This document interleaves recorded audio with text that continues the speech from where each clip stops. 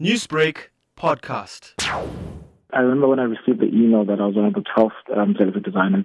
It was quite exciting, and I couldn't wait to showcase my work, not just on the Miss South Africa organization platform, but also just for the whole country to see. This comes off a very difficult year, seeing that businesses were plagued by the pandemic. How did this make you feel?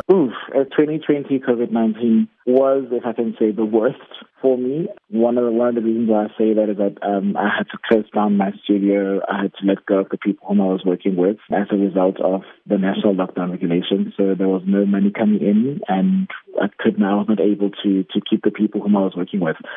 So the pandemic really did affect my business, and also the plans that I had for the brand for the year 2020, most of them, if not all, had to be put on hold since we couldn't do much. You make many of us in KwaZulu-Natal proud. What kind of diverse cultures here inspire you and your designs?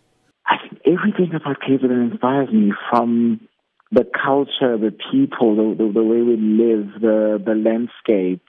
I was talking to a friend not too long ago how interesting it is that we're all part of the Zulu nation, yet how the regalia changes from one region to the next is very inspiring. So interesting how a person from Umsinga, the regalia that side is different to the regalia that they wear in the northern part of KZN, like KwaNongoma. So I'm inspired by all those things and all those stories that I'd read and heard as a kid. Newsbreak, Lotus FM, powered by SABC News.